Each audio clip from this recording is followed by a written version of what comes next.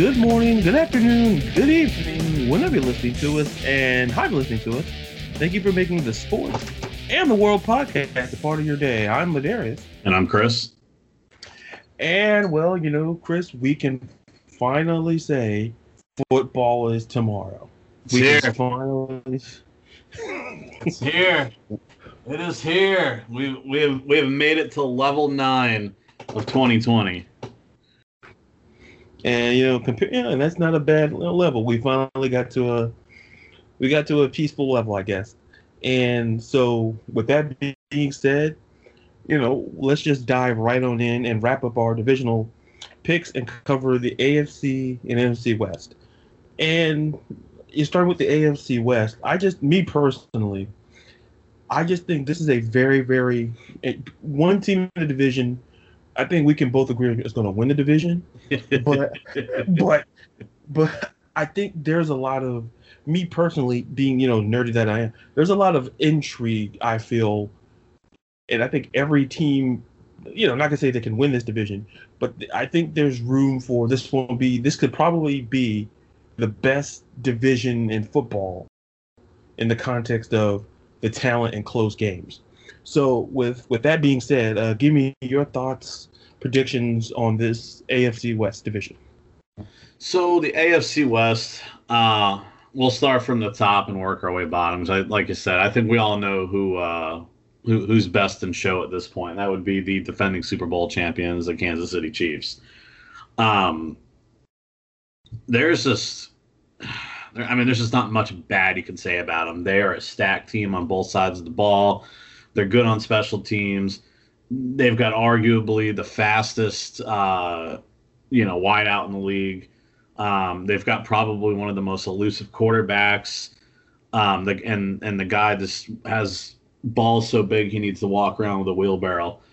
And we can't forget the coach, most importantly, Mr. Cheeseburger. I mean, there's just not much that a Kansas City. I mean, it's just they've got all to gain and nothing to prove. They showed last year why were good enough to win the Super Bowl, and they did it in a rather spectacular fashion. I don't expect much of a different scene this year. Andy Reid's got everybody, and tip top. I got them going. Yeah, I mean, just like any team, I think they're going to lose a couple games. I got them going 13-3 this season. You always got like the one gimme game that you might sacrifice towards the end of the season, and there's variables. Or it starts getting a little unique, I think, is in the rest of the division. So I've got in second place going 8-8 is the Los Angeles Chargers.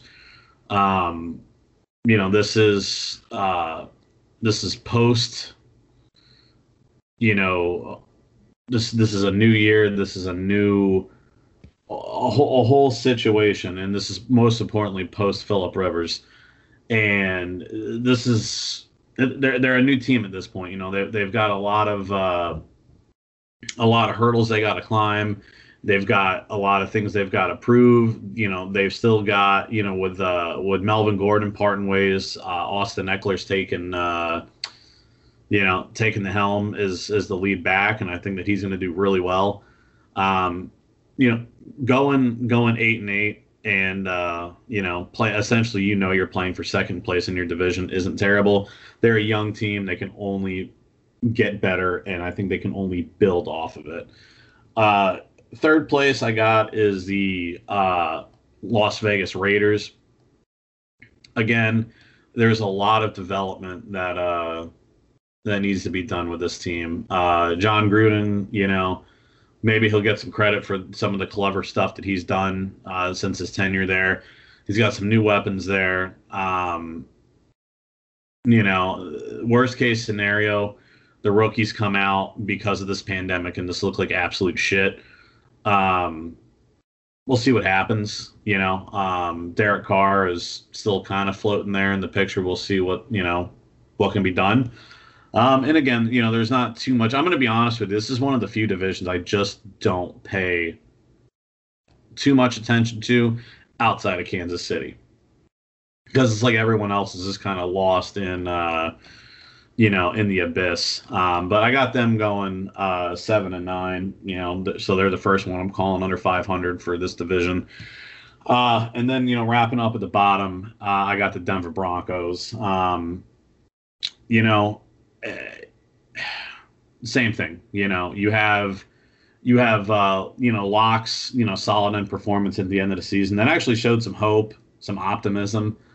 And then you got additions like Jerry Jeudy and KJ Handler that are partnering up with Cortland Sutton. And then on top of that, now they have a running game with Melvin Gordon. So we'll see what happens. I don't expect much out of them this season. There's a lot of new faces in the Mile High, so I think it's going to take a year or two for them to really start bumbling through. But I got them going 6-10 to round out the AFC West. It's very interesting how you have the division shaped up. I will say this. I had somebody on Twitter. They listened to the show I think our show was last week. I think we talked about the South last week, and they were talking about how different we are, like how polar, like Paula Abdul said, opposites attract. I guess would be the best Turner phrase. Anytime I could throw in an '80s reference into a show, that's a mission accomplished for me. That's my Ethan Hunt mission accomplished, Mission Impossible moment check. But ironically, Chris, we both agree on the Kansas City Chiefs. I have them going 13-3 as well. I think, like you say, down the stretch they may sit some guys because they may have this division wrapped up. I'm not gonna say like by like week 10 or 11, but I think with this type of team, you can sit Pat Mahomes, let him rest. They're the best team, not in the division, but probably in football. And most importantly, Chris, they're bringing back 10 starters on offense.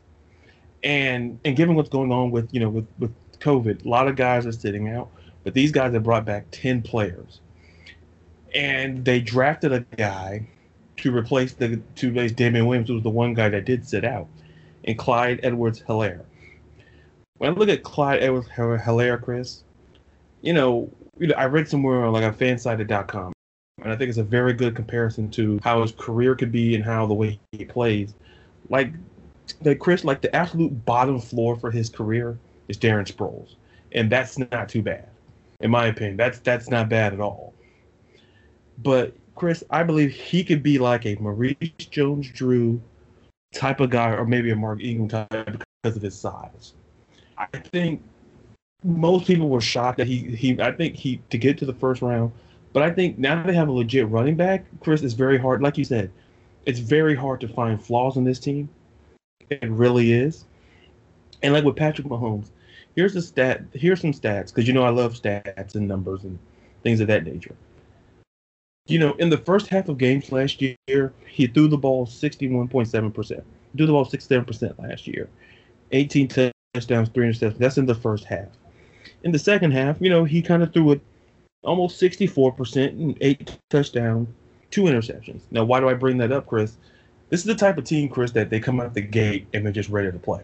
Oh, absolutely. It's almost like a Mike Tyson fight. As soon as the bell rings, I mean, they're just they're swinging for the kill shot right out of the gate. Yeah, absolutely. And I think they're the type of team that, listen, you got to come out.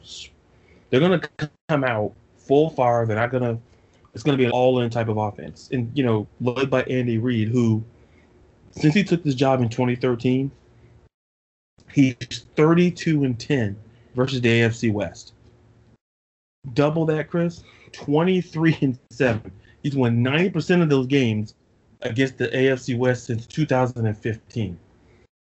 You want to talk about a team and a coach that can manhandle a division? Is very hard pressed to beat Andy Reid. He arguably is one of the top 5 coaches in football. What I like is that you lock up the coach, the quarterback, and your front office guy for at least they'll be in this organization for at least 5 years. Because Andy Reid is 62, so yeah, he's still got some time left on the clock. Absolutely, and I think the fact that they got their coach, that triumvirate locked up for the next 5 years, Chris, sky's the absolute limit. I think there could be the next dynasty. They'll be like New England, but probably more likable. And I take that as you will, but so I have them going 13-3. But I think there's a couple of surprises in this division. My second place team, I have the Chargers. Really? I do, and let me explain why. I have them going 10-6. All right. I believe. Listen. I'm swinging for the fence. Listen, we're out west. You know the ballparks out west. Listen, they're big ballparks, Chris. I try to swing for the fences as often as I can. Okay, Pujols. Here, Pujols. I'm more of a Vlad Guerrero guy. I'll just swing at anything. But here's what I like about the Chargers. Post Phillip Rivers, this is the most important thing. They drafted Justin Herbert. There's no rush in the world, Chris, to put Justin Herbert in the game. Because remember when the Bengals drafted Carson Palmer, and the one smart thing that Marvin Lewis did in his tenure at Cincinnati was sit Carson Palmer for like 2-3 years. Because you have a steady veteran, and he had John Kidna. And Tyrod Taylor's that type of dude. Tyrod Taylor 23-21-1 as a starter. But here's the thing, Chris. In that time, 54 touchdowns, 20 interceptions. He doesn't turn over the ball that often. He has almost a 3-to-1 touchdown to interception ratio. What was the problem with the Chargers last season? Phillip Rivers was throwing to the guys who were wearing the opposite jerseys. Yeah, he was having some Jameis Winston issues. And it was opposite day every day for Phillip Rivers. And you bring in, because I think Anthony Lynn and that staff are very comfortable with Tyrod Taylor being the starter for the full season.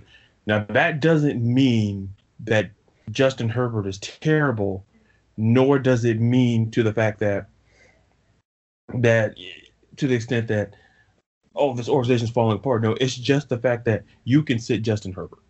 Like, there's no rush. We live in a league where we got to throw the young guy in. We got to throw him in. But you have that steady backup. It's just like with Fitzpatrick in Miami. Tua, in that situation, Tua may start sooner because the Dolphin season may go south really fast. Yeah, it is Miami.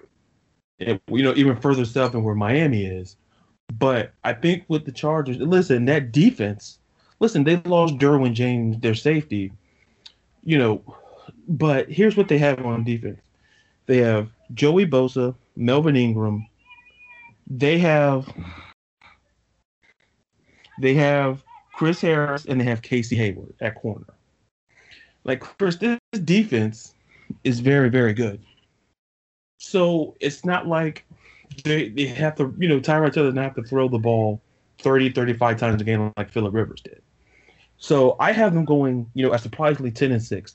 I heard the hesitance in your voice. Well, if you thought, no, go ahead. I got this weird theory. I'll let you finish up your thought, and then I want to bounce something off the wall.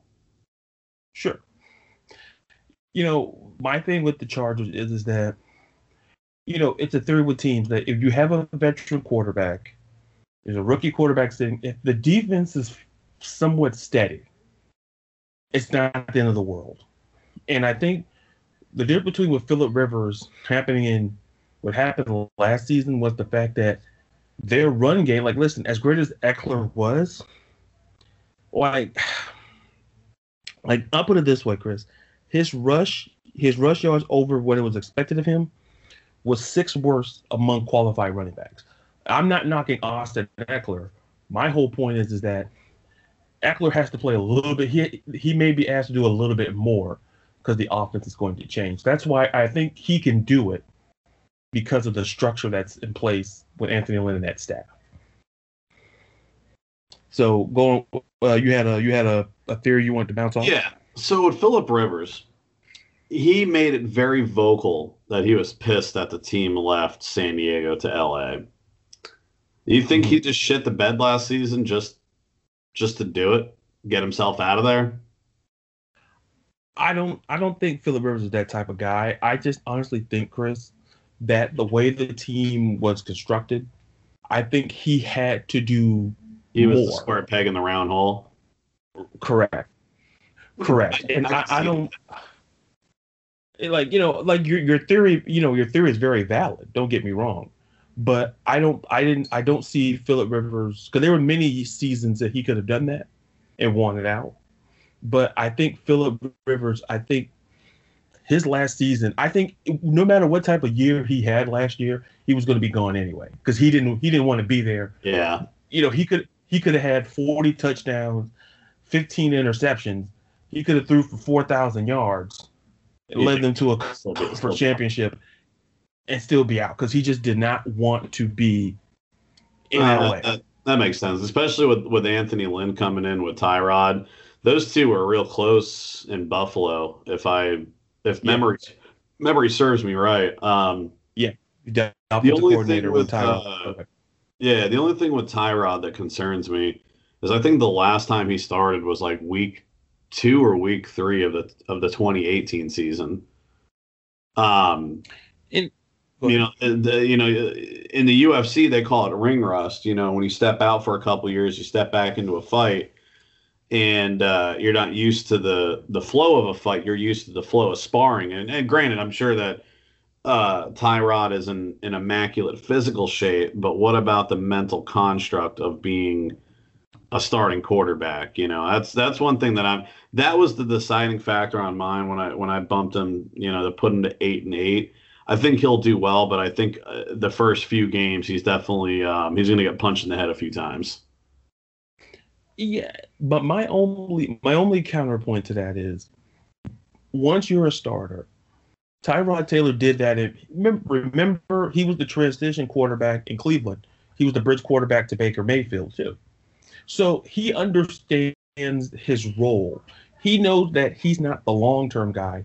He's a guy. He's going to be in there maybe this season tops. And As the whether ladies say, he's Mr. Right, not Mr. or he's Mr. Right now, not Mr. Right. Yep, and someone listen to some '90s R&B. Good for you. And so listen to Mary J. Blige, I see. So but the point is that I believe in that once you started in this league, I think it's kind of like repetition. I think that Tyrod knows the playbook. Like the thing with your UFC point is valid, but to make it to put in the football sense, I think that Tyrod understands his role, and that's important because this doesn't work, Chris, if Tyrod thinks that he's the guy beyond next season. This works because he works with Anthony Lynn. It makes everything ebbs and flows in a season where there's no training camp, where there's no preseason, I should say. So there's no snaps and repetition. And Justin Herbert clearly hasn't taken any because of, like I mentioned, no preseason. So, but I like them at 10-6, and a lot of this, Chris, is on the defense. But I think Tyrod's the type of guy. Look, he's proven that he can start in this league. I mean, if you want to find out the last guy who was the last Buffalo quarterback before Josh Allen who started a playoff game, look no further than Tyrod Taylor. Yeah, That's a no, fun fact. I won't knock that. So, it's just my concern is just the running game. Eckler has to be more involved. And listen, they still have Keenan. They're going to be fine. But if you thought that was shocking, I'll one up you with who I have in third place, the Denver Broncos. Phew. And and and I understand, they just lost Von Miller for essentially for the year. But so I considered Chris changing my pick. But I think you know me well enough to know that I didn't do that. So here's what I did, Chris. You know what, Chris? I'll let you guess how many wins I gave Denver. I'll let you guess, I'll give you plus or minus. My margin's always plus or minus 2 games. So you gave Denver, I'll say 7-9. Well, you exactly hit the plus or minus 2, 9-7. Oh wow. I think they're. Here's the thing. I'm not saying what I saw from Drew Lock, Chris, and I know he only played. Listen, what he did in 5 games last year, 4-1, 7 touchdowns, 3 interceptions. But Chris, that stretch. That was the best stretch a Denver quarterback has had in a very long time. Oh, absolutely. And I think John Elway had to get it right because I think I mentioned in previous episodes, just because you're a Hall of Fame player doesn't mean you're a Hall of Fame executive. How do I know that this is a court case, Chris? I give you example A, Isaiah Thomas, example B, Phil Jackson. I don't really need to speak anything else on it because those guys were terrible. Great players, great coaches, whatever. But in terms of executive level, not necessarily equated to greatness. But John Elway knew, but he got a guy in Drew Lock that I think may be the guy. Because, Chris, if he doesn't get it right, he can't fire the coach because it's not going to be the coach's fault. Someone's going to look at John Elway, who's the guy drafting the player. Yeah. But with that being said, you knew how high I was on Jerry Jeudy in the draft. They got Jerry Jeudy, like you said, with KJ Hamler to go with Courtland Sutton, which is interesting. And then they added Melvin Gordon to be in the backfield with Philip Lindsay. Chris, on paper, that looks very, very good, especially when you're in that Rocky Mountain High. Look, you have to build a team more so around. You need big arm guys. I think Drew Lock has a good enough arm, and you need guys who can. You need at least. My rule is the Noah effect. You need 2 of everything, and in sports, especially in football, you have 2 good quarterbacks, 2 good running backs, et cetera, et cetera. They got 2 pretty good running backs in Denver. And I think Melvin Gordon, whatever happened in, for the Chargers, didn't work out. He goes to a situation, he walks in. I believe he'll be the starter. And Philip Lindsay, even though Philip Lindsay had like a 1,000-yard season, but you go with Melvin Gordon because of, he's Melvin Gordon. So I'm intrigued by that. But here's the thing. This is what convinced me not to change my pick on Denver. Even though they lost Von Miller, they drafted Bradley Chubb out of NC State a couple years ago, as the linebacker. And in 2 seasons, he has 13 sacks, he has 90 tackles in 2 seasons. I think they drafted him to be the guy to replace, Von Miller. He's going to step up. And I think he can. Vic Fangio, the head coach, great defensive guy. Look at his work and look at the Bears defense now as opposed to when he was there just 3 years ago. You see the change. So that's why I always say coaching does matter. I think more at the 3 major sports, I've always said NFL coaching matters more because the games are shorter and it's more intense. Oh, so absolutely. The game is more, and it's more about strategy. Not saying the NBA and MLB is not about strategy, but NFL is all about strategy. It's all about strengths and weaknesses in a short amount of time preparation. Oh, absolutely. Yeah. I mean, you got essentially 16 games a season to hit the postseason. Compared to baseball, you got 162. So if you give up a couple here and a couple there on the backstretch, you can make it up. You lose 2 games you shouldn't in the NFL, you could kiss your playoff chances right out the window. And yeah. And I think same thing with basketball. That's I'm at this point I refuse to follow the sport. There are, I think 80 games a season or somewhere right around there. Same thing. If you drop 5 here, 4 there, it's manageable. You do that in the NFL, you might as well just start planning for next season. Absolutely. And that's why I say I look at the situation in Denver and said in 16 games, Vic Fangio can get that defense to play. And they also brought in a new offensive coordinator. They brought in Pat Shurmur, who's a better coordinator than head coach. And, it's interesting replacing, Rich, I think Scaramouche, I think is his name. If I mispronounce it, I'll get corrected on social media. But bringing in Pat Shurmur is an interesting move. But I like the move because Pat Shurmur, he did some good things with Daniel Jones. He wasn't terrible. It's just that everybody else from the Giants was terrible. Yeah. Outside of Daniel Jones and Saquon Barkley, Everybody else was just like, they were too busy, going, watching a matinee somewhere while they're playing before they play a football game. But so that's why I have them at 9-7. Now, I don't know if you know this, Chris, but you know how much I just don't like Jon Gruden. I don't. I really. Let me explain. If you had to look, he's the football version of Bernie Madoff. Let me explain. He goes around. We all know that, he's a great offensive mind. So we'll give him money. He can turn our team around. Chris, I ask you, what did he do after that Super Bowl in Tampa? Not a damn thing.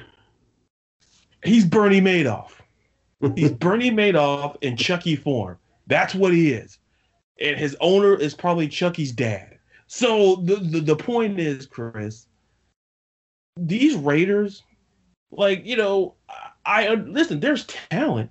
Listen, I'm not going to knock the fact they got Jonathan Abram in the secondary, Clinton Farrell. They drafted Henry Ruggs. Chris, there's talent. But like I just said 2 minutes ago about coaching, like Jon Gruden may be one of the highest paid coaches in the league. Does that mean you're the smartest guy in the room? I always say that you shouldn't equate money to intelligence because it's a very dangerous mix. Absolutely. A very dangerous mix. I don't believe in the fact that this team here, Chris, they're a 4-12 team. Simply put, and this kind of explains my point. Derek Carr, the last 2 seasons, Jon Gruden became the coach 2 years ago. Combined, the last 2 seasons, 40 touchdowns, 18 receptions. That's pretty good, Chris, right? It's pretty good. It's not Patrick Mahomes good, but it's good. So, Chris,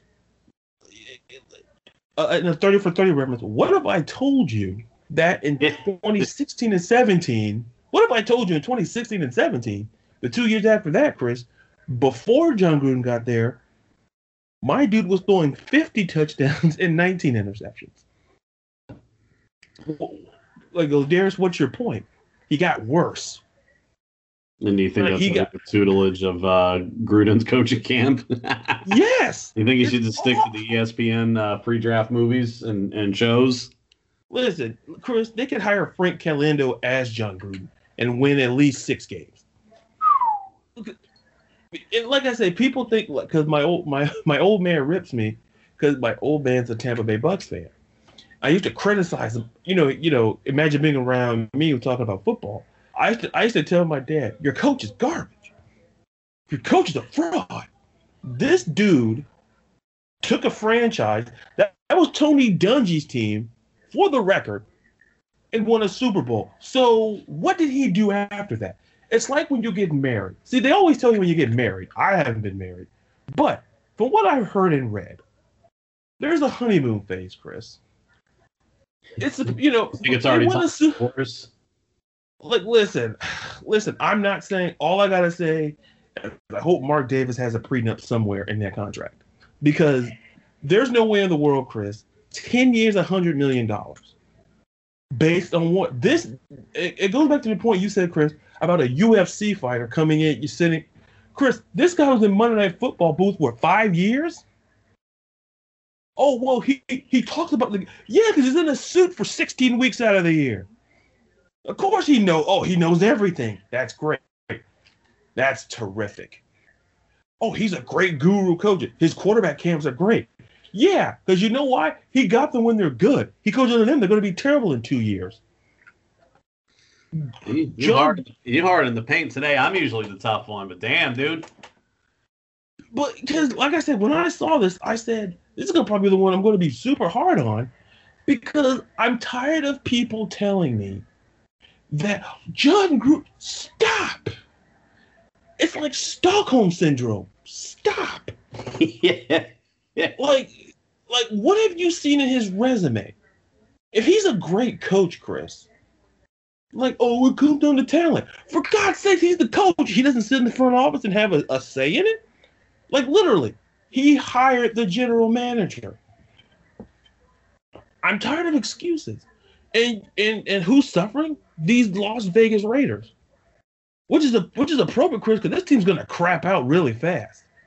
And like I say, and to have the nerve to, Marcus Mariota's not there, he's out with injury. You bring Nathan Peterman, a guy who, listen, like, oh, I really like Nathan. I'm like, Jesus. This dude likes quarterbacks. He thinks he likes every quarterback.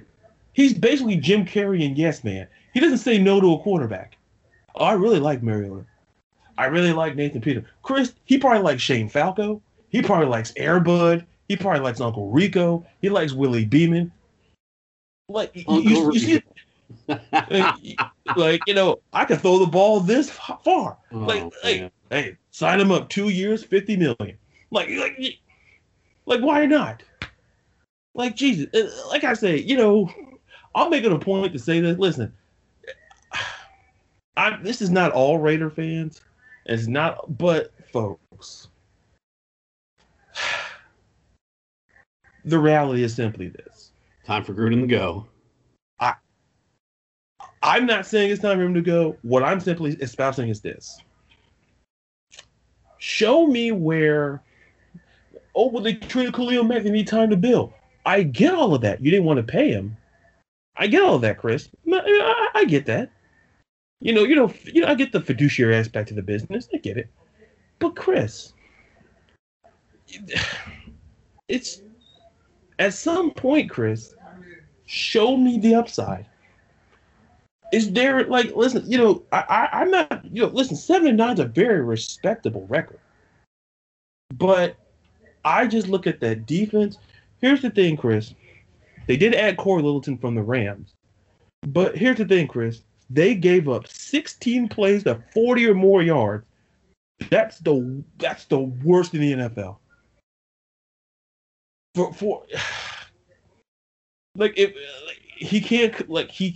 He did the same thing in Tampa, Chris. The defense got worse and got older, and he didn't do anything. Remember, John Lynch got older, Warren Sapp got older, Derek Brooks got older, Rondé Barber. Everybody got older. Essentially, everybody became the movie Up. They got older. This wasn't no Cocoon situation where, you reverse to your youth. Everybody got old. No Benjamin Button stuff. They just got old. Why? Because John Gruden refused to address him because he was too busy trying to be Dr. Frankenstein or whatever the heck you want to call his offensive wizardry. Like, it's at best, Chris, it's the Wizarding World of Harry Potter at Universal Studios. He's an offensive genius. You have Derek Carr. Like, I'll be done in a minute, folks. Derek Carr is not a terrible quarterback. He regressed. And here's the thing. He regressed. Here's the thing. Even though, and here's the difference, Chris, he just threw one less touchdown in 2 years. That's it. So, that's worth $10 million a year. Great. I know the standards now. Great. He threw 10 less touchdowns, Chris. But there's his completion percentage. You love completion percentage? Yeah, I sure do. You know what I also love? Ice cream. Yeah, I love ice cream. But you know what, Chris? I'm not eating a whole gallon a day. Like, at some point, you get your fill of it. That's, like, completion percentage is a part. I love accurate quarterbacks. But at the end of the day, you gotta look at the numbers in the eye test. Marcus Mariota would not have been brought in if John Gruden felt he was the guy. There wouldn't have been rumors, Chris, about trading Derek Carr if John Gruden was comfortable in Derek Carr. That's my point. And, as they say in the legal business, that's a prosecution rests. Period. I got them going 4-12. And I'm not saying, because they can't really fire John Gruden, because they have to pay him at least, $50 million. So that would probably, be half this naming right to that new stadium. So, listen, that's how I feel about John Gruden. Period. Because I'm tired of people telling me, like, you watch Hard Knocks and go, oh man, he's a real intense coach. Yeah. Okay. Thanks. I'm glad to know that intensity is worth $10 million a year. If that's the case, we're talking about intensity. Remember Billy Blank the Tybo? That guy should be making $50 million. Yeah. That guy was super intense. Like, like we're talking about intensity. Like, I'm done. I'm done. With that being said, so to recap, we both have the Chiefs at 13-3. You have the Denver Broncos at 6-10. I have them 9-7. I have the LA Chargers at 10-6. You have them at 8-8. And I have the Raiders at 4-12 for obvious reasons. And you have them at 7-9. And for the record, we'll post all our divisional picks. We'll put them on social media on Facebook.com/sportstheworld. So we'll put them all on there for all of you all to see. But to wrap up our divisional picks, Chris, we're going to stay out west. I'm going to be calmer. There's nobody here that's really angered me out west, outside of John Gruden. So here we are to talk about NFC West, which I think is going to be probably one of the better divisions. It's maybe one of the better divisions in football. Absolutely. So give me your thoughts on the very interesting NFC West. So on the NFC West, I've got an interesting set that I think we may or we may not agree on. So we'll see here soon. So, winning the division, I have Seattle going 12-4. I think Russell Wilson is going to really step it up this season. I think that with the addition of Devontae Adams on the defensive side of the ball, or excuse me, Jamal Adams on the defensive side of the ball, I think that's going to be a huge help. And that's going to be that defensive presence that I think they were missing. They made some good, pickups and some moves in the draft. I don't know. I'm high on Russell Wilson. I've always been high on the Seahawks to begin with. I really truly think that just when you think you've seen all of the tricks that Russell Wilson can play, he just pulls up another one. He pulls another rabbit out of his hat. And I think it's just his determination, because he's one of those guys that from day one, when he was in college and then going into the NFL, you're too short to play quarterback. You're this to that to this. And he laughs at it all and just throws everything on his back, and he never bitches. He never complains. He just goes out there and does it. And that's one of the things that I admire about him as a player and as a person so much, is through adversity, he doesn't get shook. Like, no matter how bad a situation is, he's out there just as cold as ice, man. He is the Iceman of the league. All props to Val Kilmer and all extra 100 pounds he put on after Top Gun. But that's Russell Wilson definitely hit it out of the. I think he'll hit it out of the park this season. Coming in second place, I've got the 49ers. So I know a lot of people are considering, Kyle Shanahan the best play caller. He's good, but I think that you have an aging defense with Richard Sherman clearly shown in the Super Bowl. He is not who he was a few years ago. The left tackle, Trent Williams, there they are. Jimmy G, he's good. I don't think he's great. I think a lot of wins last year will be were circumstantial at best, and I don't think that they're going to repeat process. Also, that smoking hot big titty porn star he was dating, I think they broke up. Oh, Jesus. So, Kiara Mira, holler at me, please. I love you. Every week, it's a new woman. Every week, I swear.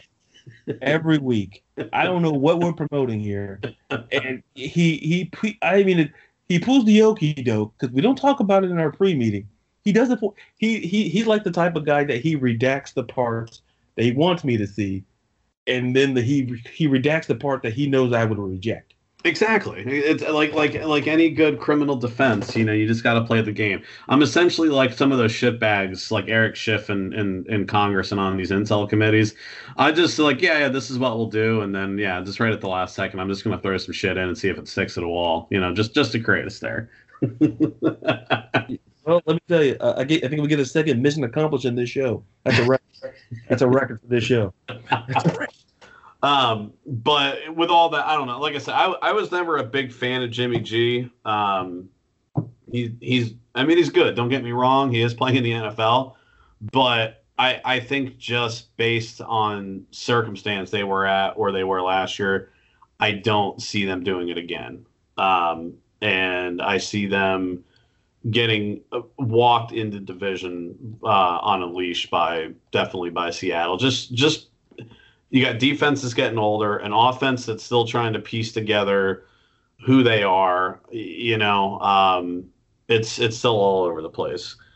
On the other side of Los Angeles, on the Rams side, same thing with them. I've got them going 8-8. I'm a very 500 person for the city of Los Angeles.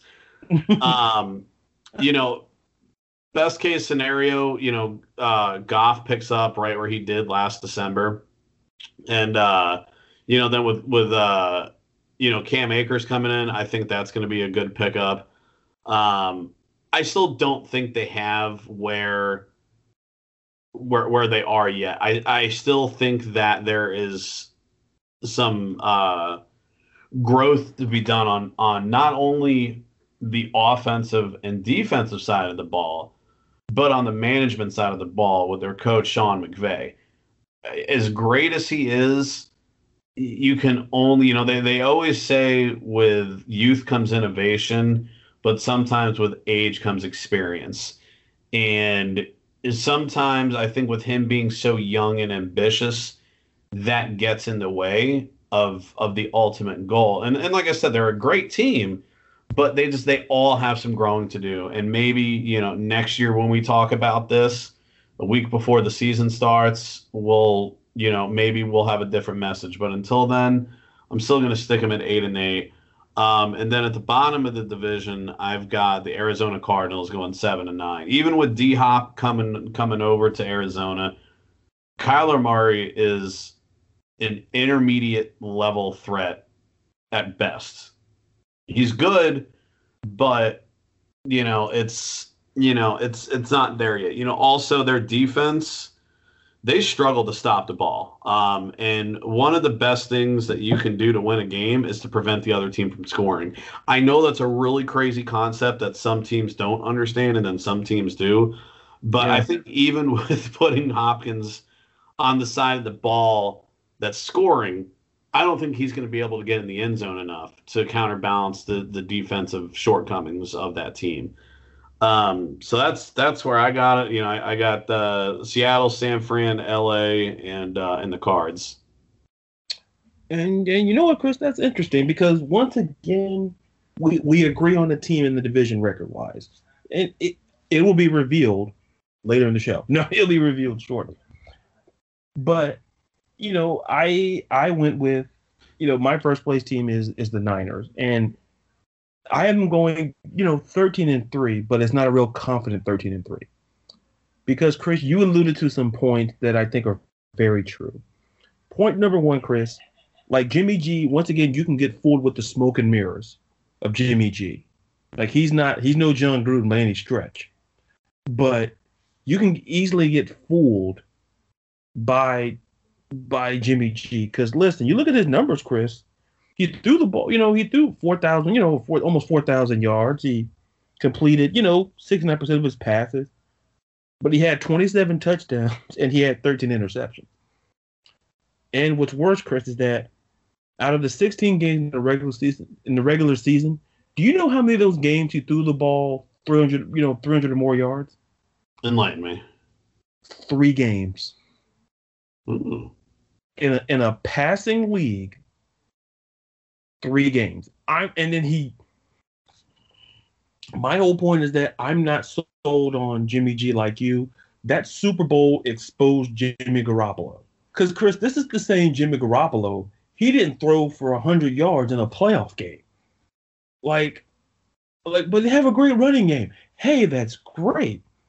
But at some point, you do realize the forward pass exists.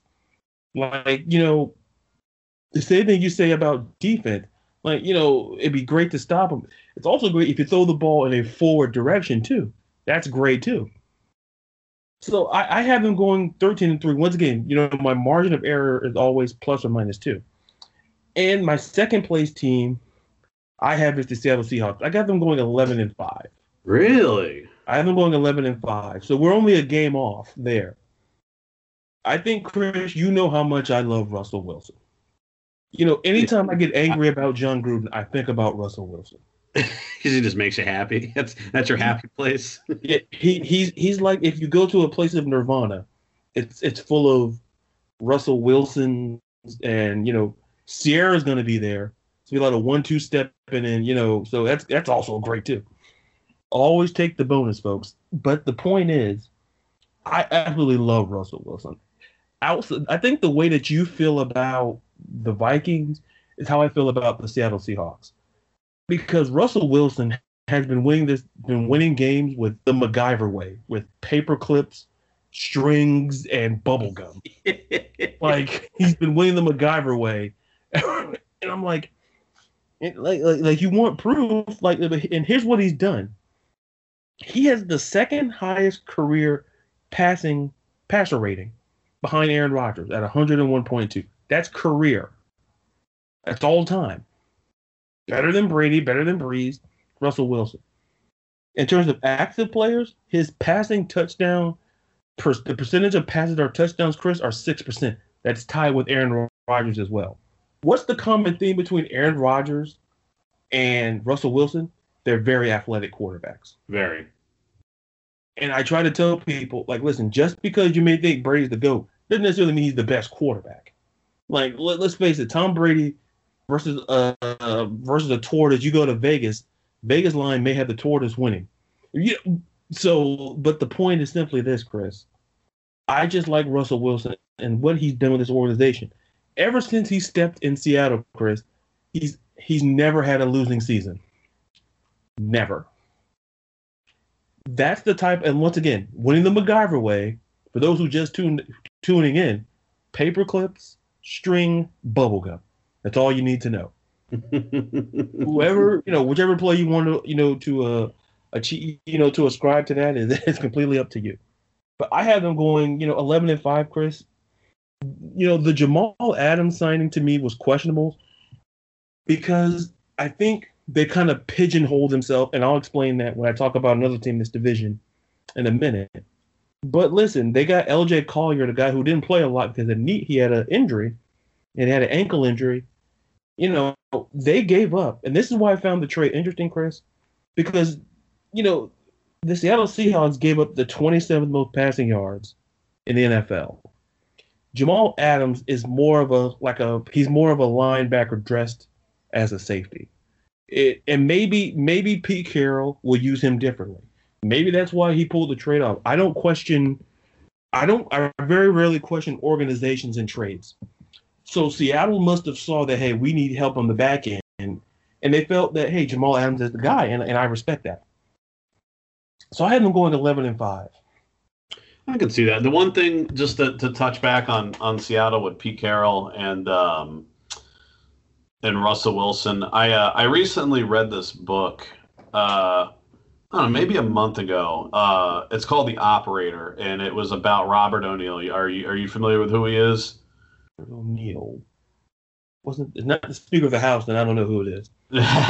No, Robert O'Neill is actually the Navy SEAL that shot and killed Osama bin Laden. Ah, okay, thank you. Okay. So if you get a chance, I think the book's on sale in the Google Play Store. I think for like $5.99, and so I was thumbing through on my tablet, and I saw this, and I've been wanting to read it, but I couldn't remember because what it was. I heard his interview on Howard Stern, maybe like a year and a half, 2 years ago when the book came out, and I was so intrigued by this guy. And one of the things that he said that made him successful as a Navy SEAL, specifically on like SEAL Team 6 or DevGru, which is like their ultimate elite, those are the guys you play as in Call of Duty and shit. Yeah, absolutely. Absolutely. One of the things that he learned, and it's something that is said through the SEAL, the SEAL family, I guess we'll call it, the SEAL community, is that calmness breeds calmness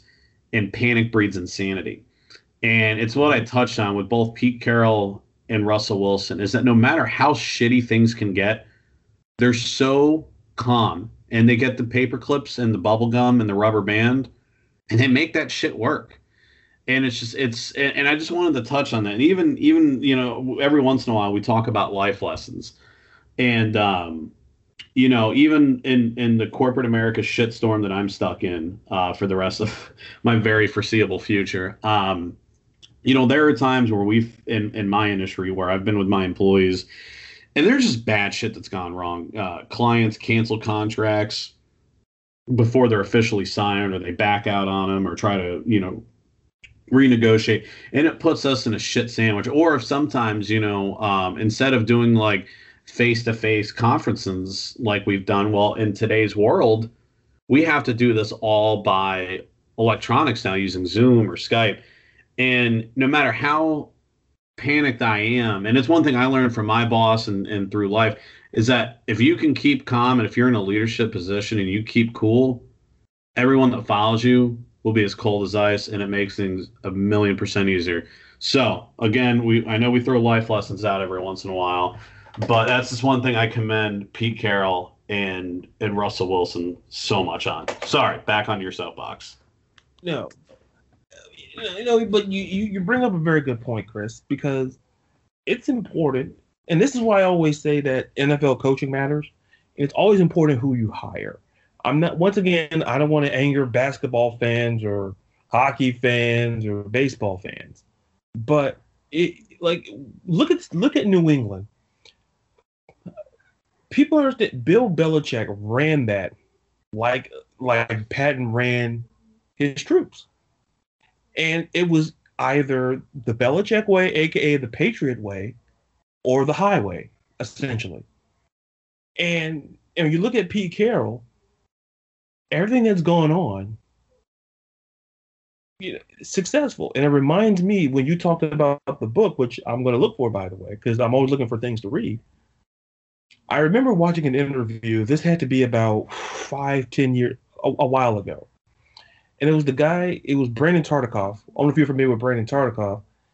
I'm not 100%. A name sounds familiar, but not 100%. He used to run NBC. He used to run NBC back in the 80s and 90s. And he talked about the show. He talked about the show Cheers. And one of the things he talked about is that, Cheers didn't come out the gate very hot. Like, they were about to cancel that show in like 2-3 seasons. But he said a phrase, and it stuck with me: patience rewarded.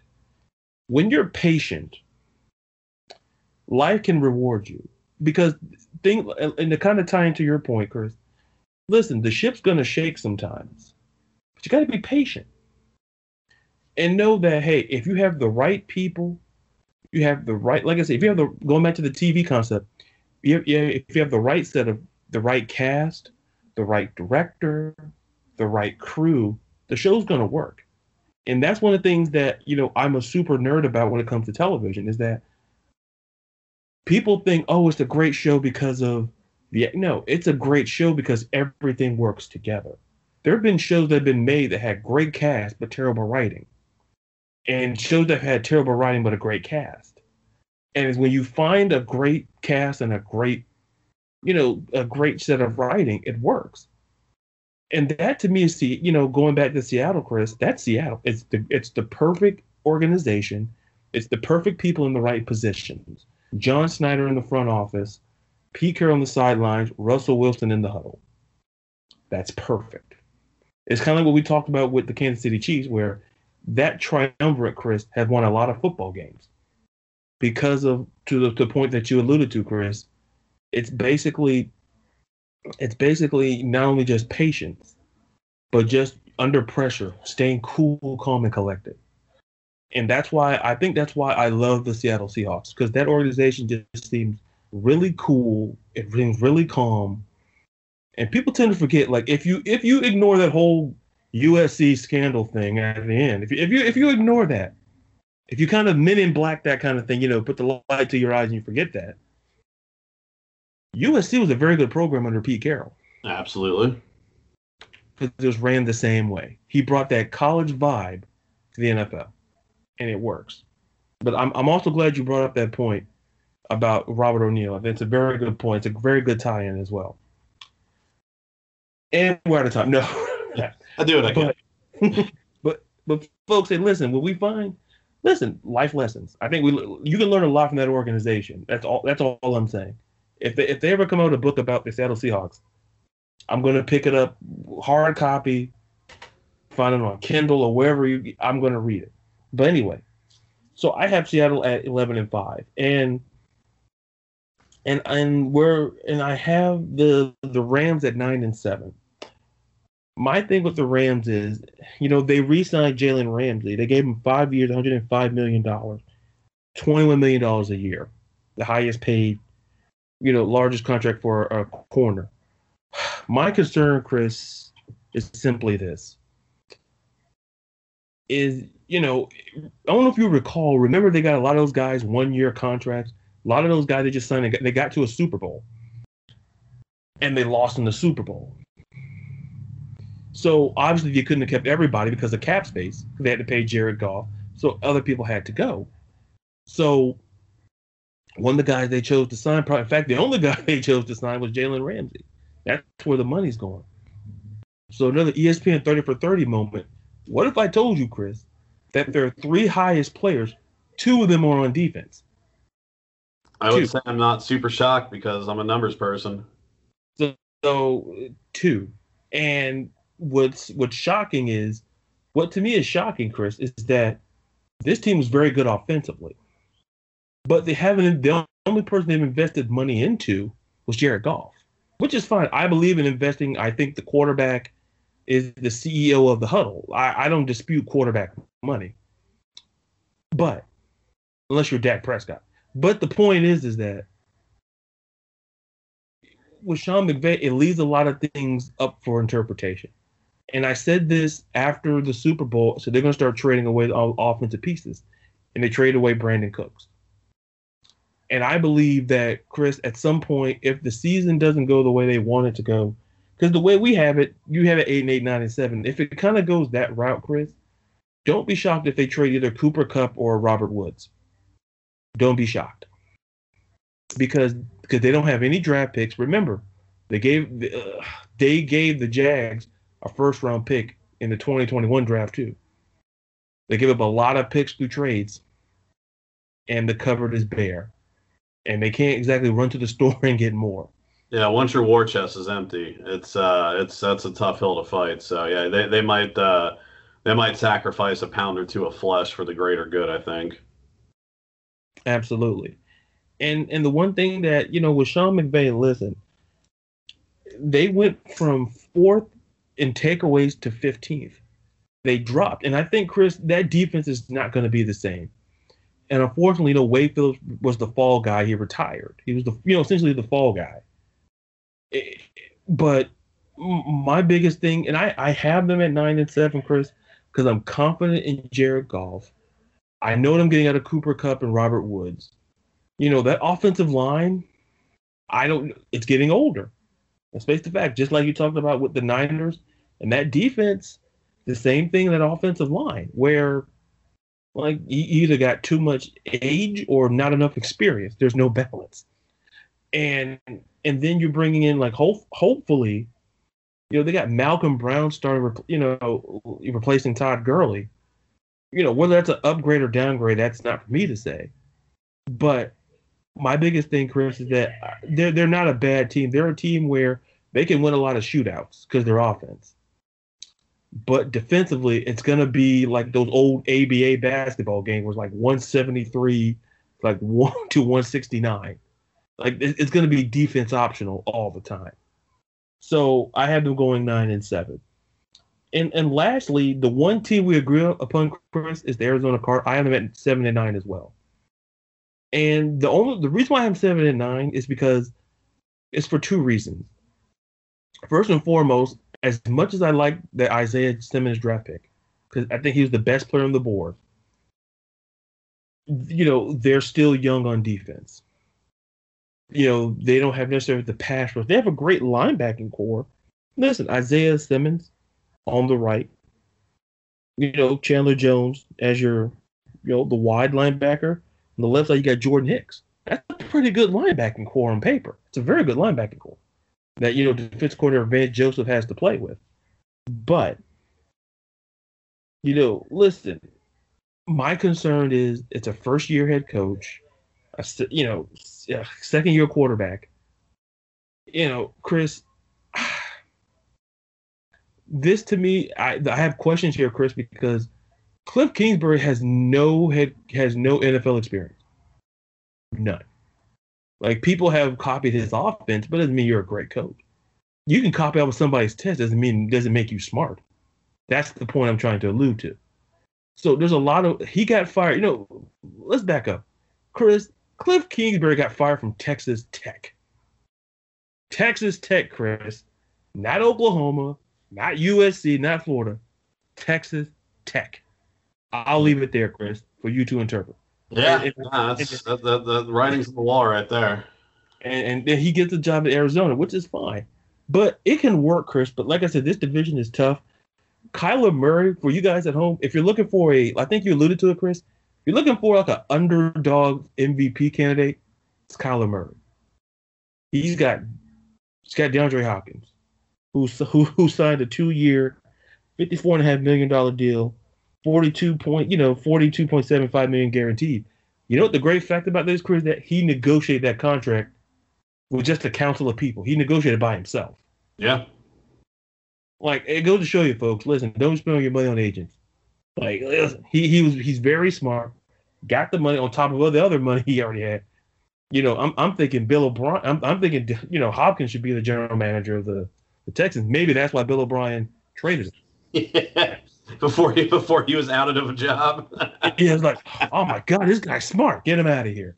So that's what if you saw the trade, it's like he didn't get a first round pick for him. No, he just wanted him out of town. Yeah, it was like when Belichick got pissed off at that defensive player and traded him to the Browns. Yeah, you see, folks, listen. Don't piss your boss off. He'll send you to Cleveland. Right, and the only reason why he couldn't send him anywhere else because Siberia doesn't have a football team. That's why. Siberia, the football team.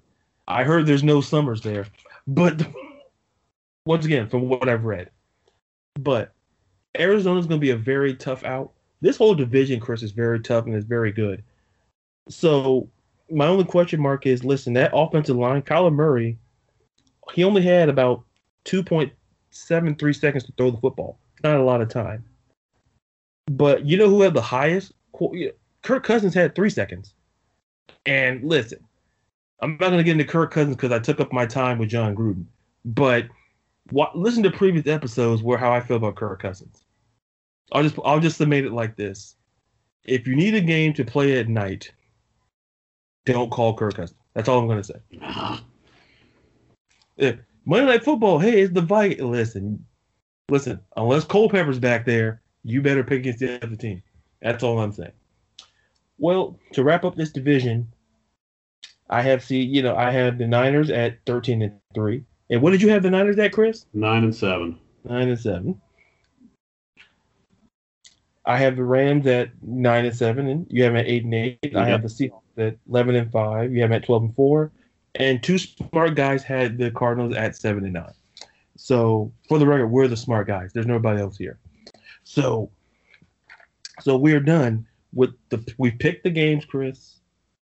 We picked the divisions. We picked the winners. Now what I would say they pay us, but no one's paying us. I'm working on that. But I got to talk to payroll about that. But who do you have going to the Super Bowl? Who's going to be in Tampa? All right, so in Tampa, For the AFC, I have the Chiefs representing. Mm-hmm. For the NFC, that's my drum roll.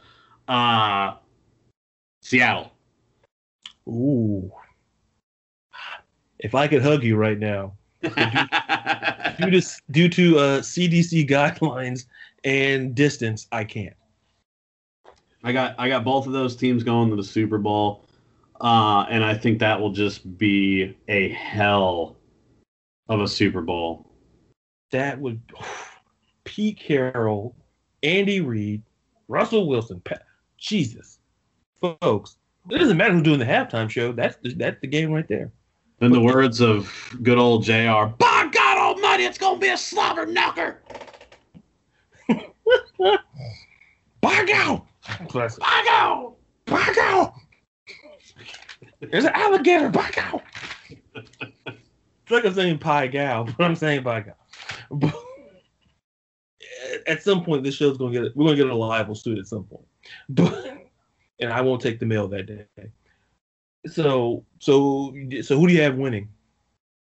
I got the Chiefs going back to back, man. I just I don't see them just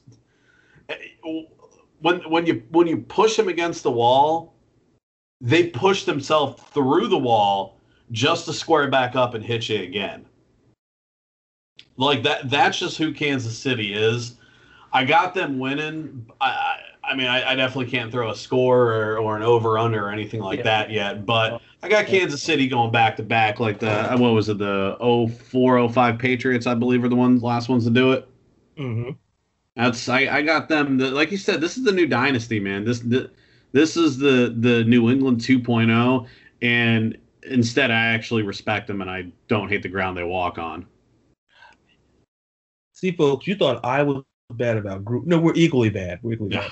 I'll put it. This is listen, SAT questions, folks.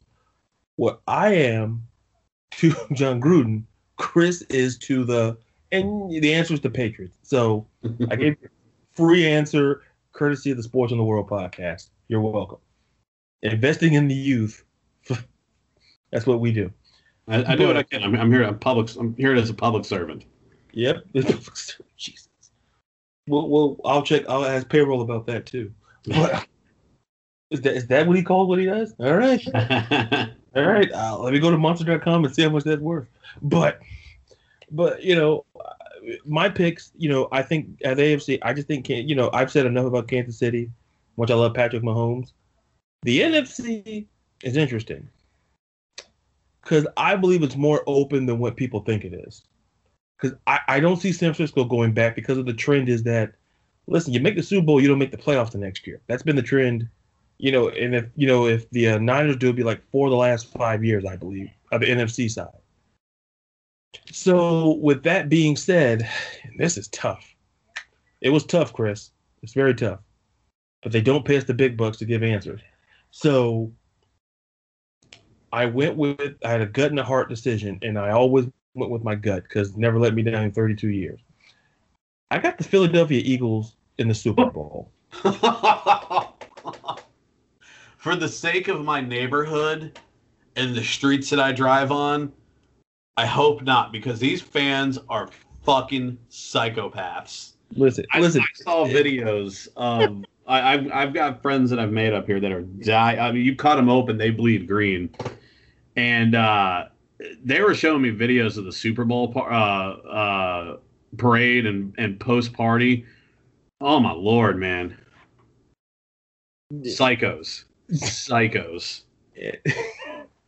And I like I say, I have the Eagles and the Seahawks in the NFC Championship game, but something just tells me Philly. I just feel that Carson Wentz has a lot to prove. Listen, I love Seattle. You know that I love Seattle, but something's telling me Philly.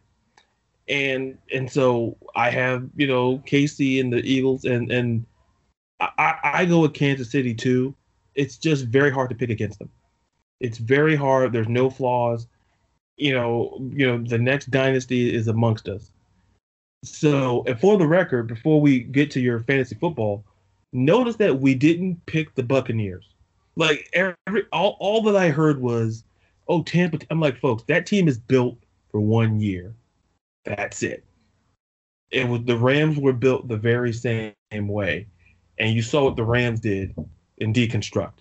So, with that being said, I just didn't think Tampa was it in that regard. Like I said, I think I pegged them going at like 8-8, so I'm not too terribly worried about them. Yeah, but the point is, and so with that being said, we both have the Chiefs going to the Super Bowl. Just NFC, like I said, we're not that far apart. Once again, so that's our Super Bowl picks. Lock it in. And before we get to your fantasy football picks, we'll be picking week-to-week games. Look for our picks out on social media, facebook.com/sportstheworld, as well as our Facebook group page. I'll post my picks to Twitter, and Chris will post his in Invisible Twitter. And I'll post mine on UFC 4 Twitter. I set him up for that. So that's where you'll see our weekly NFL picks, including the Texans and the Chiefs. Jesus, this show is great. But with that being said, Chris, to wrap up, we did our fantasy football draft. I won't talk about mine. We don't need to talk about that. We don't need to talk about Yahoo. Their algorithms are just terrible. But I've always been a Google guy anyway. But the point is, so we're not going to get into it. We're not going to get into it. Because there was one pick that they probably saw and said, okay, he reached. But listen, I'll defend that pick any day of the week. But anyway, so once again, as will happen every week for the season, Chris will be giving his fantasy football starting sit-ems, and we'll insert some fancy music at some point. But with that being said, Chris, give us your starting sit-ems for week 1 of the NFL season. Absolutely. It is time. I hope you have your money set. I hope you got your team set. And I hope you have your game plan set, because it starts this week. We are back on fantasy. This brings joy to my heart, not only because I got once again Here we go. Draft class. You already knew it was coming. Woo! I'm like Ric Flair this bitch. Woo! I'm a Rolex wearing, high suit wearing, liquor drinking son of a gun. Woo! He rehearsed all of that. He didn't. I literally thought about that about 20 seconds ago.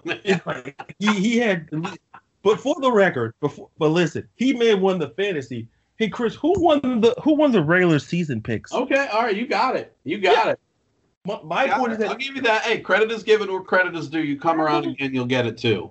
Absolutely. Listen. It's just I stand by this. Check your algorithm. I defend the Matt Stafford pick, and I know why. I know what I did, and I knew it because Yahoo told. Listen, I'd rather go to Bing. But anyway, screw it. Does Jeeves still exist? I'll do that. That paperclip. You remember the paperclip that bounced on your screen like a little asshole? Yeah, that too. And he aggravated me. Yeah. You know who else aggravated me? That paperclip made me super angry. You know who else did? Who? That fucking dog from Duck Hunt. I am against animal violence. Like, if I see someone ever hit a dog or do some nasty shit to an animal, I will fucking shoot you in the face and I will sleep like an angel. However, if I ever saw that fucking dog in public, I would beat him within an inch of his life, kill him, resuscitate him just to take his life again. So you heard it here, folks. If it's Air Bud, life save. If it's that dog, that's all I'm saying. I think that's what I took away. Exactly. So if anyone decides to dress up as him for Halloween coming up here soon, God bless your soul, because you might meet your maker. PTSD with that dog, man. Oh man. So, anyways, back to fantasy football. So, like I said, it's upon us. Hopefully, we got our teams and your drafts, everything squared away. So, I'm going to do a quick run through quarterbacks, and I'm just going to work my way down. So, you got your strong starts that if you have them, and if you have them on your team and you're not starting them, please seek mental health services. Patrick Mahomes, start him. Lamar Jackson, start him. Dak Prescott, Russell Wilson, Deshaun Watson, Drew Brees, Matt Ryan. If you have them, start them. Now, here's a couple that if you do have, these are actually going to be fairly strong starters against the defense they're playing that week. Number one, we just got done talking about him, our little child prodigy out of Arizona, Kyler Murray. He did pretty well playing against him as a rookie. On top of that, now he's arguably one of the most dangerous wide receivers in the NFL, DeAndre Hopkins. And we all know how, 49ers defense is on the road, at home. And then, of course, you're going to have Richard Sherman lining up against D-Hop. That's going to get in an ugly situation. Another one, as normal, I bet against my homies in East Rutherford, the Jets. If you have Josh Allen, do yourself a favor, start him against us. I promise you won't be disappointed. He was a little sloppy on week one against the Jets last year, but, well, the Jets defense is 100% worse, so there's that. Big Ben Roethlisberger going to the New York Giants. I mean, the Giants did invest in the defense, but, well, it's Ben Roethlisberger, so enough said. They're good on defense, but they're not that good. Let's see here. Phillip Rivers going against the Colts. This is Phillip Rivers, fresh start, Phillip Rivers 2.0. And the Jaguars secondary is, well, not like it was 3 years ago, so I'm just going to leave it at that. Some questionable bargains. Tyrod Taylor, if you have him, and if you picked up a quarterback late and you were already in a jam because you went heavy on running backs and wideouts and you shit the bed on a quarterback, he's playing the Bengals. I'll leave it there.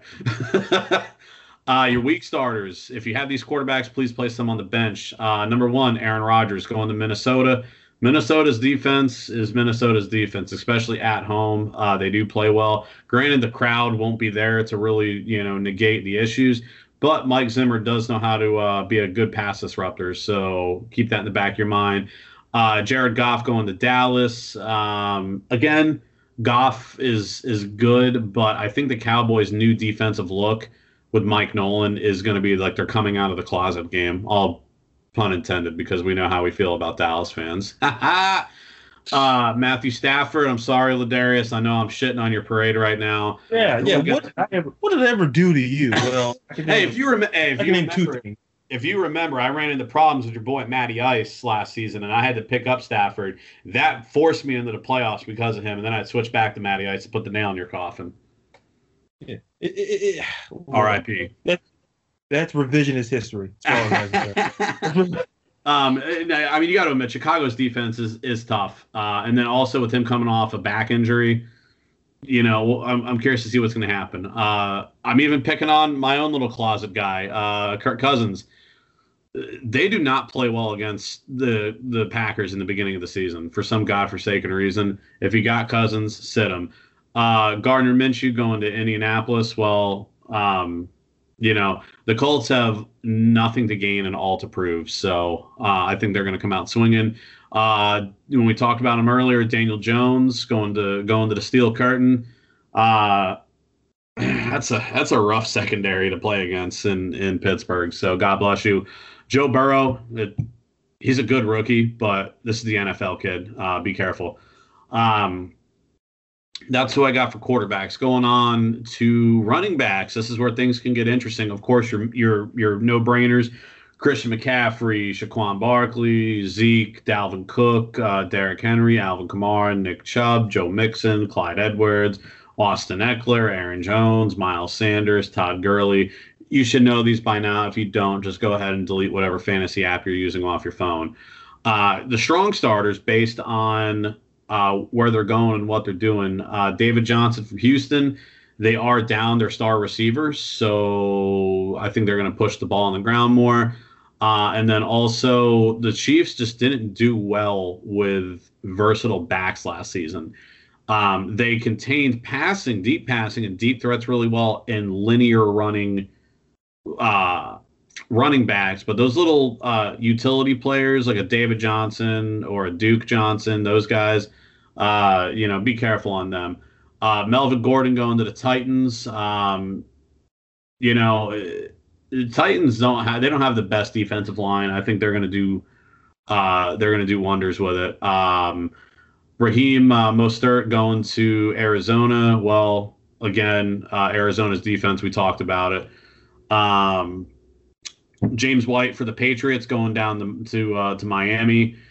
You have you essentially have a whole new offensive system. Not a system per se, but a new persona.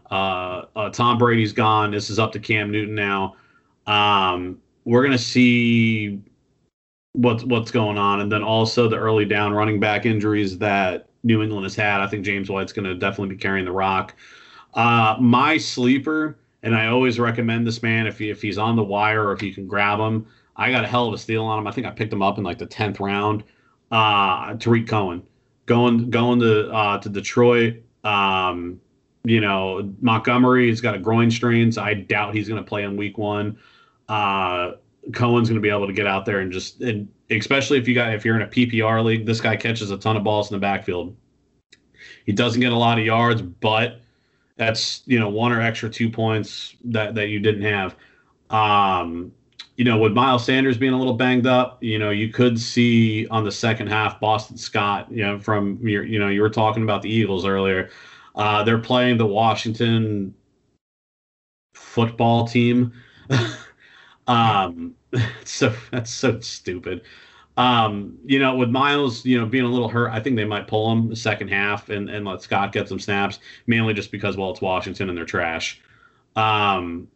Then if you're playing in money leagues, or like a DraftKings or a FanDuel where you're actually paying for your players, Mark Ingram I think will be good. Some of your weaker starters, if you got Le'Veon Bell, again, if you notice, I'm 2 for 2 on betting against the Jets.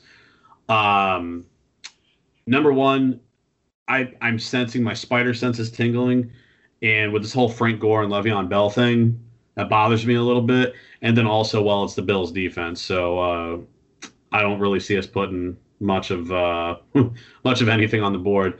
DeAndre Swift going to Chicago. I don't see that again. I don't see that working too well. They got a pretty good run block. Leonard Fournette, I don't know how he exactly fits into the lead back role in Tampa's offense, because number one, Tampa's offense is going to be incredibly questionable with just what they're trying to do right now. And then also I saw some scuttlebutt earlier today that I think Mike Evans had some type of hammy issue. Mm-hmm. Yep. I don't know if they announced the severity of it yet, but I know definitely he's going to be out week 1. So could that open the role for Godwin, or could that open the role for Gronk?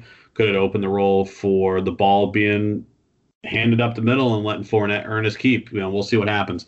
Kareem Hunt going to Baltimore. Don't waste your time. And then Chris Thompson going to Indianapolis. Again, without Fournette in the backfield, this whole thing needs to sort itself out. There's a lot of young people with a lot of complications, and good luck. That's all I can say. Move it down to wideouts. Again, I'll fast fire a couple of your no-brainers: Michael Thomas, Julio Jones, Devontae Adams, Tyreek Hill, Chris Godwin, DeAndre Hopkins, Kenny Galladay, Allen Robinson, Adam Thielen, DJ Moore, Calvin Ridley, Stephon Diggs, Devontae Parker, Julian Edelman, T.Y. Hilton, just your Marvin Jones Jr., your standards. Your strong starters, Tyler Boyd from the Bengals going against the Chargers. I really think that with a high volume in the slot, Burrow loves throwing to the slot. So I think Tyler Boyd, if he lines up in there, you're going to see a lot of great things. Marvin Jones Jr., I'm going to circle back to him. I think he's a really strong pick against Chicago's secondary. Every time he's played Chicago, this dude has eaten the floor out of Chicago and has outperformed Kenny Galladay in every single time. Trust me, it worked for me. Ask Ladarius. Let's not ask Ladarius and say we did. Not that I'm high on him anymore, but Brandon Cooks, I think he's going to be the main weapon. I think that Deshaun Watson trying to replace D Hop with Brandon Cooks. I think he's going to get a lot of passes. He might not get a lot of touchdowns, but again, if you're PPR in it, do your thing. Um, John Brown from the Bills going against the Jets. If you notice a pattern, you're seeing it right. You're seeing it here, folks. And then also, even though Tampa has improved on defense a lot, they're still a little weak on fast route runners. And of course, Emmanuel Sanders being on the Saints now, you have Drew Brees, who has the arm power of equivalency of a 155 howitzer cannon, with the delicateness of Emmanuel Sanders. That could be a dangerous situation. We'll see what happens, and then of course Michael Gallup going to with the Cowboys going to the Rams. Outside of whoever Jalen Ramsey covers is a weak spot, and I think Dak Prescott will expose that, and I think Michael Gallup is going to be lining up all over the place and trying to find a hole to sneak in. Again, if you're playing in like a DraftKings FanDuel league, a couple of the people that listen to this have spoken up to me and said that they want some advice on that. So I'm throwing in, if you notice, a player for that. So if you're paying for your players, an absolute steal is going to be Robbie Anderson from Carolina. He's a former Jet. Now he has a quarterback that's capable of throwing to him. He did great last year, and he's very, very dangerous on deep ball. He's agile, he's fast, and he can get downfield quick, fast, and in a hurry. Teddy Bridgewater, two-glove Teddy, can chuck the ball down, and he is one of those quarterbacks. He's very mentally smart. We discuss this all the time on here. He is a brilliant mind, and he will play it to his advantage. Some sleepers, CeeDee Lamb and Justin Jefferson. Your weaker starters, if you have them, do yourself a favor, put them on the bench. Will Fuller, like I said, I foresee Brandon Cooks getting a lot of touches. AJ Green, it's the Bengals. I don't know what else can happen there. I think that Jalen Ramsey is going to spend a lot of time guarding Amari Cooper. So I think Cooper is going to be shut down, which again will pull the workload onto Michael Gallup and possibly CeeDee Lamb. Jarvis Landry from the Browns, if you got him, do yourself a favor, put him on the bench to the left. Post-hip surgery, number one, and he's playing Baltimore's defense, number two. Sterling Shepard, or honestly any Giants receiver, if you have him and you somehow got stuck with him, bench him, get on the waiver wire, find someone that's not playing Pittsburgh because, Pittsburgh's got a great defense. And then Christian Kirk from the Cardinals going to San Francisco. I think D-Hop is going to be the one getting every single nook and cranny touch that he can get. Wrapping down on the last offensive position, of course, the mighty tight ends. Of course, your know-hows, Travis Kelce, Kittle, Mark Andrews, Zach Ertz, Darren Waller, if the Raiders can actually do anything. Some stronger starts, I think, are going to be Hunter Henry from the Chargers. I think that he's going to get a lot of those short-term bailout passes that it's going to be, he's going to feel comfortable with. I actually put this one in as soon as I saw this Mike Evans injury, and I'm going against what I said a couple weeks ago. I would start Rob Gronkowski if you have him. The Saints are good at tight end coverage last season, but Gronkowski and Brady have years of just knowing each other inside and out, and they probably have their own playbook at this point in life.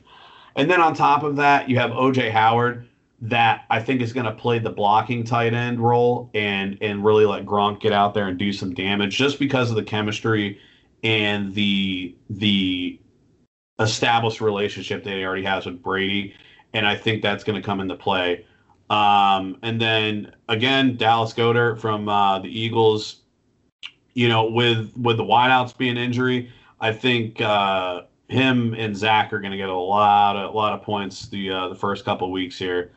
And then your weaker starters, if you have them, Austin Hooper going to Baltimore, rest in peace. Evan Ingram, again, if you notice, I'm betting against the Giants as well. Jared Cook, the one thing that Tampa Bay's defense can do is shut tight ends down. They were very successful at it. And then Mike Gesicki from the Dolphins going to New England. Again, same situation. The Patriots are amazing at stopping tight ends. That's what I got. I'm not, defense. I think we'll cover that later on down the road. But that's what I got. I hope everyone has a successful season, except for anybody that I play against. The waiver wire will always be your friend, and check with us every week, and I will try to give you some keys to success. Yeah. How many weeks is our football league again, Chris? Say again? How many weeks is our football league again? How many weeks? 14. No, 13, sorry. 13 weeks, 14 weeks is what it is. And then week 15 is the semifinals, and then week 16 is the finals. Because I cut it off because week 17, I think it's not fair because there's so many teams benching players. Yeah. And who says I don't have sympathy? Well, I know a few people, but for legal reasons and on the basis of anonymity, I can't say who they are. But once again, sound fantasy football picks. So, like I say, every week there'll be a segment at the end of the show. Chris. Listen, I rag on Chris. I rag on Chris. I don't rag on Yahoo. Well, in a way, I do. But Chris knows his stuff. He's very smart. He understands the starts and sit-ems. And it's like every week is this very, very sound. I'm not saying because I've known him. I know how much work he puts into it. You're getting the best. You're not getting any second-rate, value, no pawn shop, pick. You're getting, nice, fine China analysis. So take that as you will. But before we go, remember once again to check out the podcast and to follow us on the podcast on Facebook, facebook.com/sportstheworld. Also join our Facebook group there. There will be a daily poll that will be on there every Thursday. And also check us out on Twitter at Sports the World as well as Instagram at Sports the World as well. Check us out on where am I forgetting? At Twitter, my personal Twitter at Ladarius_Brown, and check out Chris on UFC Twitter. So check him out. I've heard good things. He's a great follow. Absolutely. So speaking of that game, I finally beat my first playthrough on it and retired my fighter.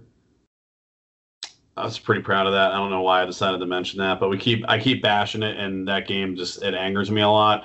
But unlike the other UFC game, I did not break my controller on the first playthrough. Props to me. So it's either I've gotten significantly better at the game has gotten worse, or I've learned some to chill my anger issues. I don't know which it is.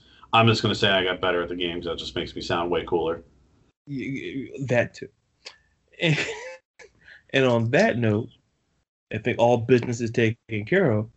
So once again, until you hear us again, I'm Ladarius. And I'm Chris. Be real, be blessed, and more importantly, be safe for all the good at the Sports and the World podcast. See ya.